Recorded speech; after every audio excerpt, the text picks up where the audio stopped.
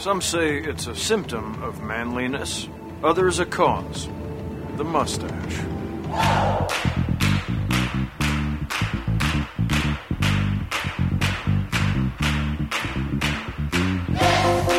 right. What's the big brouhaha? The following program is closed captioned for the thinking impaired. Who are you? The mustache. I am the mustache. Welcome to the beautiful campus of LCMSU, everyone. I am your host, the Chancellor, Pastor Marcus Zill.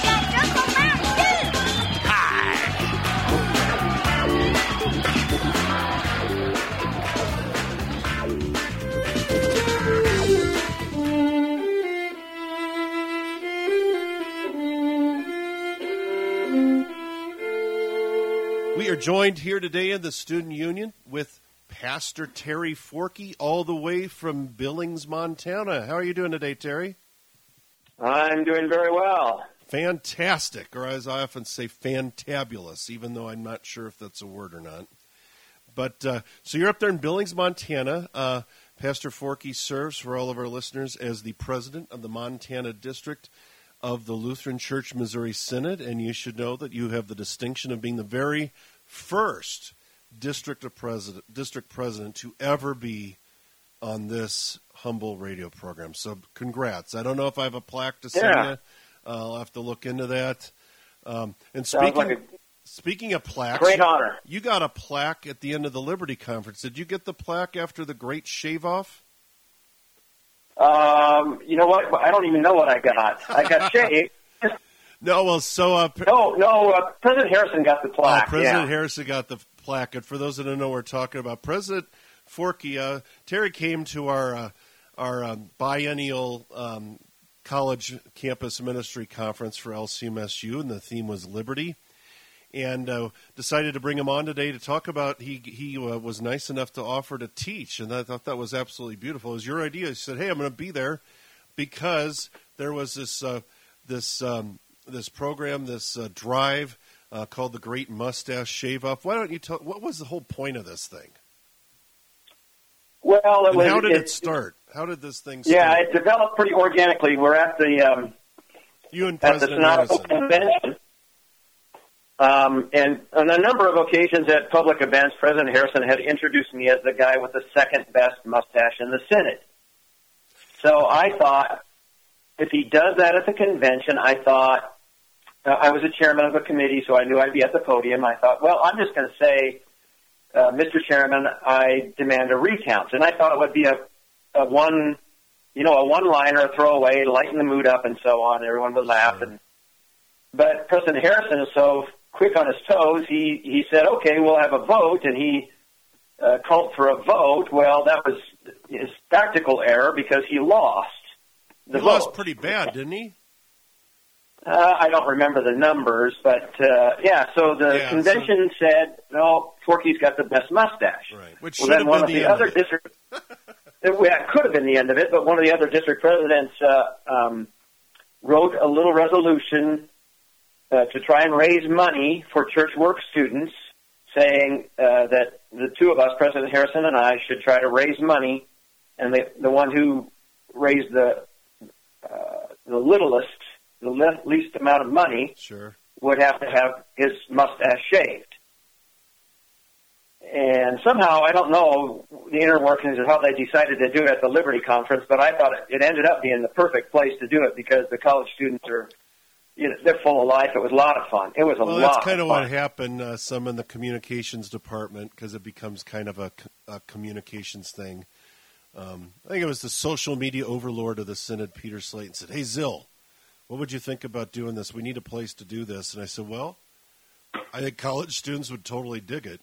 and they did. They were great. It was a great place to do it. So you had to come. Yeah. You came all the way to our conference, all the way from Montana. You're a real trooper.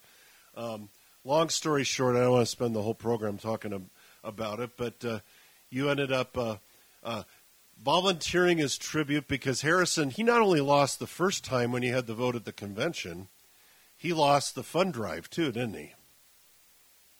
Right, yes.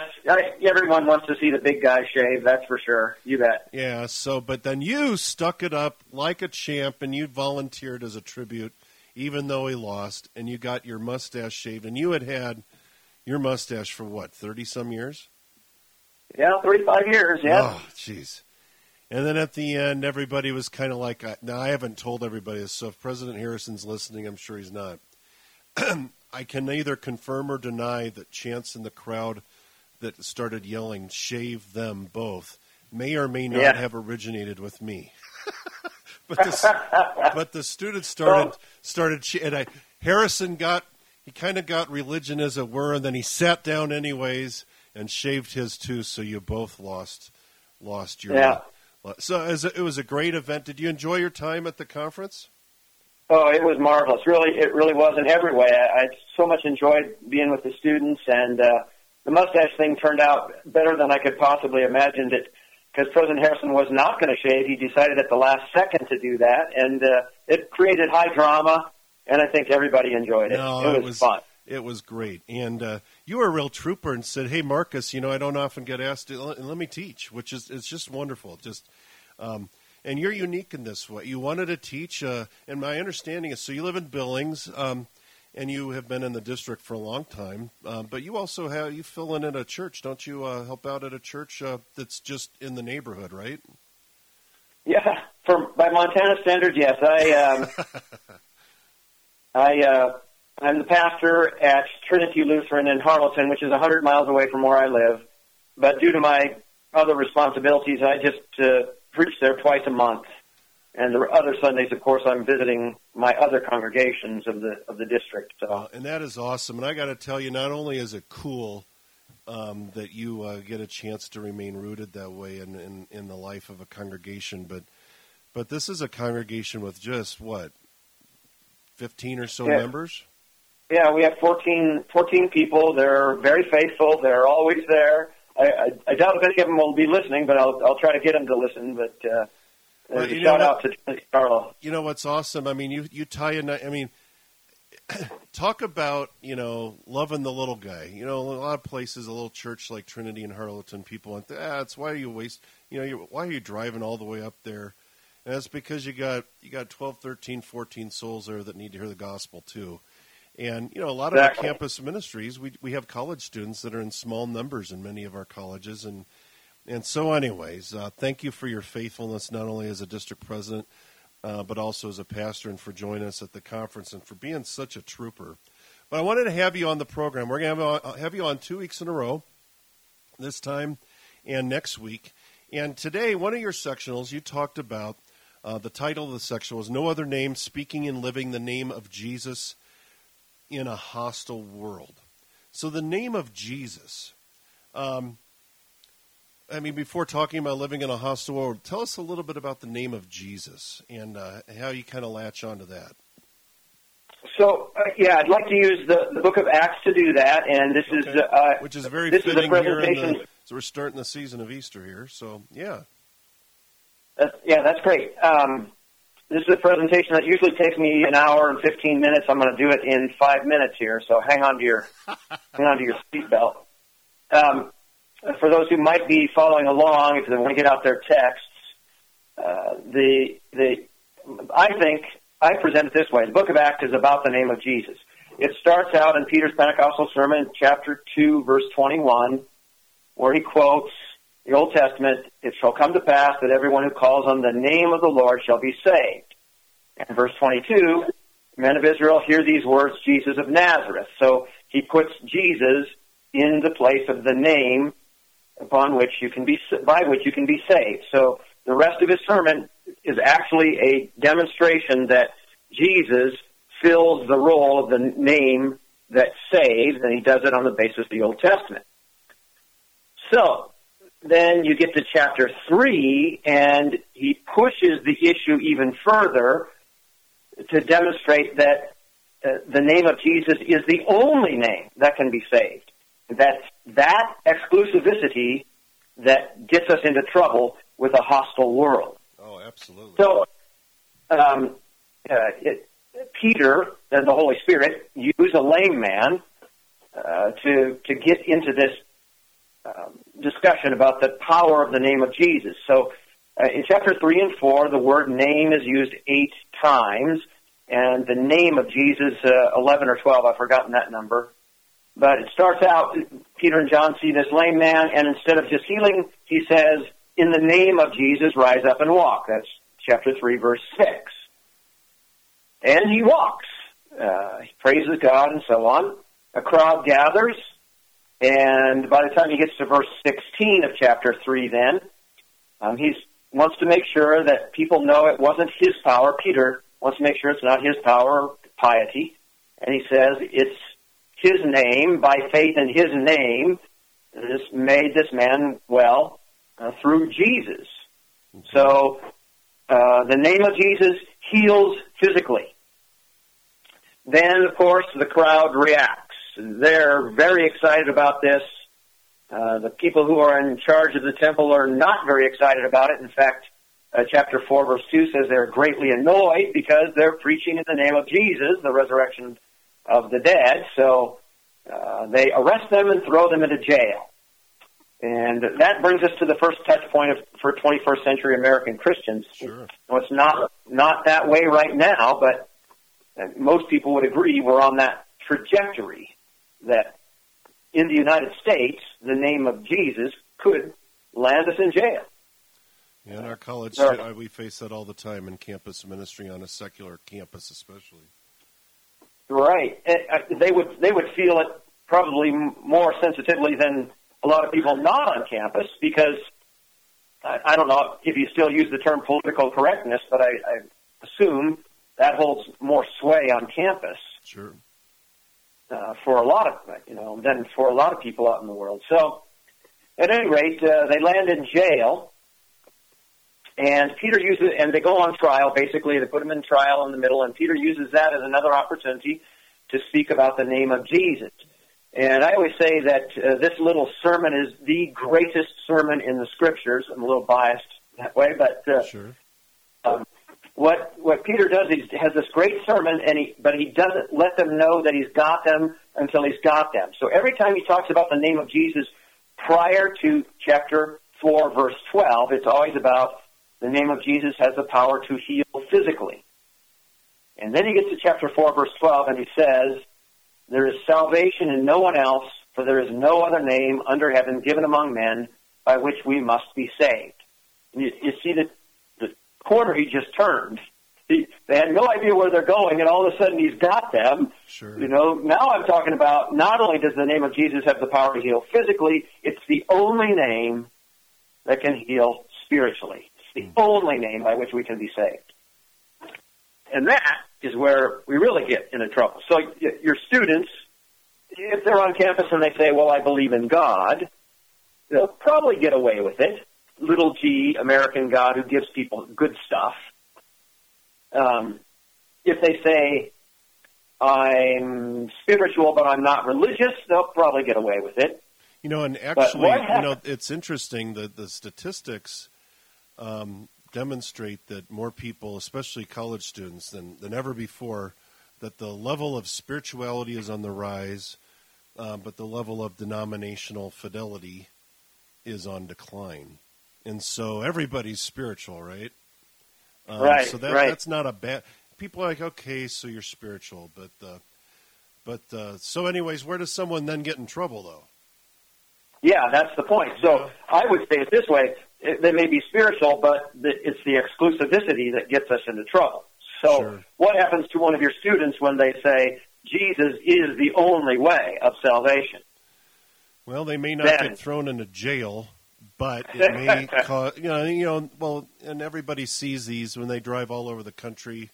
I'm assuming they have them in Montana too. The coexist, coexist stickers, and in fact, my first day when I don't know if you remember, I had been in the Montana district. I was up in Glasgow and Wolf Point before I went then down to Laramie. This is going back 20 years now.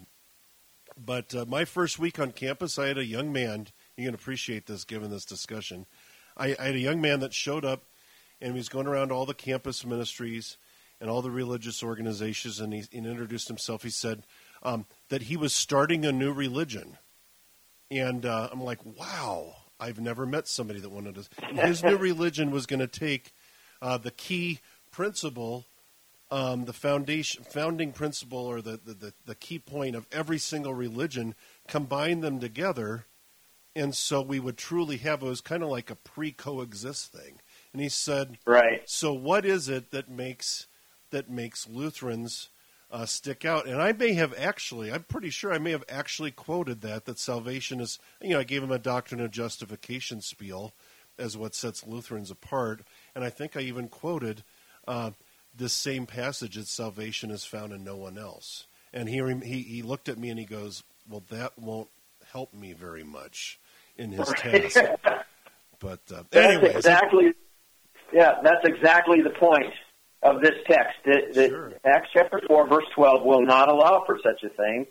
And that's what we're bound to, is this name. It's the only name. So just to continue with the story then, so I don't lose the thread. Yeah, please do. So they're still on trial, and the leaders of the temple there are somewhat stuck because they made a tactical error. They put the man who had been healed on trial too, right there in the middle with Peter and John. And so they say, well, what can we do? This guy, that a notable miracle has been done, we can't deny. So they finally conclude, this is verse 17, chapter 4, verse 17. In order that it may spread no further among the people, let us warn them no more to speak to anyone in this name. So the it there is the name of Jesus. In order that the name may spread no further, they put this prohibition. So they weren't denying the it, they just didn't want it to spread. Yeah, they knew the name was powerful, sure. So they prohibited them from speaking it. So what happens to us? That's the question here. We are in a hostile world. What happens to believers today when the world says, don't speak about Jesus? Don't use that name. So I can tell you a funny story. Please. So I present this. I presented this a number of times, and I presented it to a third grade class at Trinity School in Kalispell, Montana. And I said to the kids, what will you do if someone says, don't ever talk about Jesus again? And, of course, third graders, they all say, oh, we'll tell them about Jesus anyway. And then I said, but what if they say they're going to put you in jail? And there's a collective gasp that sucks all the air out of the room, because I'm telling you, third graders do not like jail. Yeah, it's like going to your room. Yeah. So, I mean, the point is, it's easy to say it, but it's not so easy to do it. Yeah. It's easy to say it when we're in the comfort of our sanctuaries, but when it comes, and that's my point, we should be prepared. We should do some thinking about this. So what do the apostles do? That's verse 20. Their response is, we cannot but speak of what we have seen and heard. And I want you to just notice the passive mood of that phrase. We cannot but speak of what we have seen and heard. The point is that the Spirit of God is at work in His people. And Peter and John, they said, we don't really have a choice. The Spirit of God is working the name of Jesus in us. We live it and speak it, even if we don't even know it, because the Spirit of God is working. And that's what I would say to your listeners today. Those who are in faith in Jesus, the same Spirit that emboldened Peter and John emboldens believers today. You cannot but speak of what you have seen and heard, of the power of the name of Jesus to heal and to save, because it's the only name given among men by which we must be saved. So, that's so beautifully well put. I frankly, I'd like to tell people out there, listeners who aren't students, I think our students get this, sometimes maybe even more than the rest of us, because they see it all the time on campus. But I have to ask, why the world is hostile to the name of Jesus for the same reason that it was hostile there in Acts 3 and 4, right? Because they know that there's something to it. They know that there is power. And so they're seeking to suppress it. You can't it's kind of like the old proverbial, you can't stop it, but you can hope to contain it. Is that kind of what they were doing? Well, imagine their dismay. They thought they'd gotten rid of this guy. As far as they're concerned, he's dead and gone, and now the power of the name keeps popping up and even healing people. And these irrepressible disciples are all over the place talking about him. What are they going to do? Well, you know, that's the beautiful thing, is it not, that even though Jesus died and, of course, rose again, here we are Easter Wednesday, and the power is really in God's Word and the Spirit's. I mean, everybody often thinks, well, wouldn't it have been great if Jesus could have, I'm sure the disciples were thinking, it would have been really cool if Jesus could have, rather than eventually ascending, just kind of gone with us on our little missionary endeavors. But they had all the power packed into his name, right?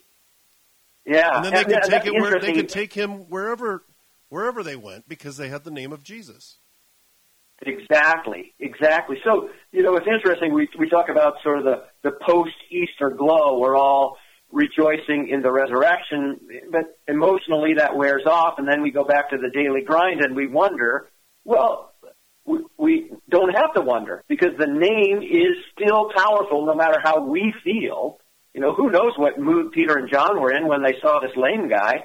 You notice, just like we react when somebody begs for money, they're like, well, I don't have any money.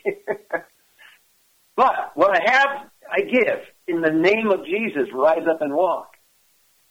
So there you have it. And, you know, powerful name. Yes, but the world, they also try to maybe substitute their own names to kind of mute his name by giving it other names, don't they? Yeah, and that's another interesting sort of sidebar.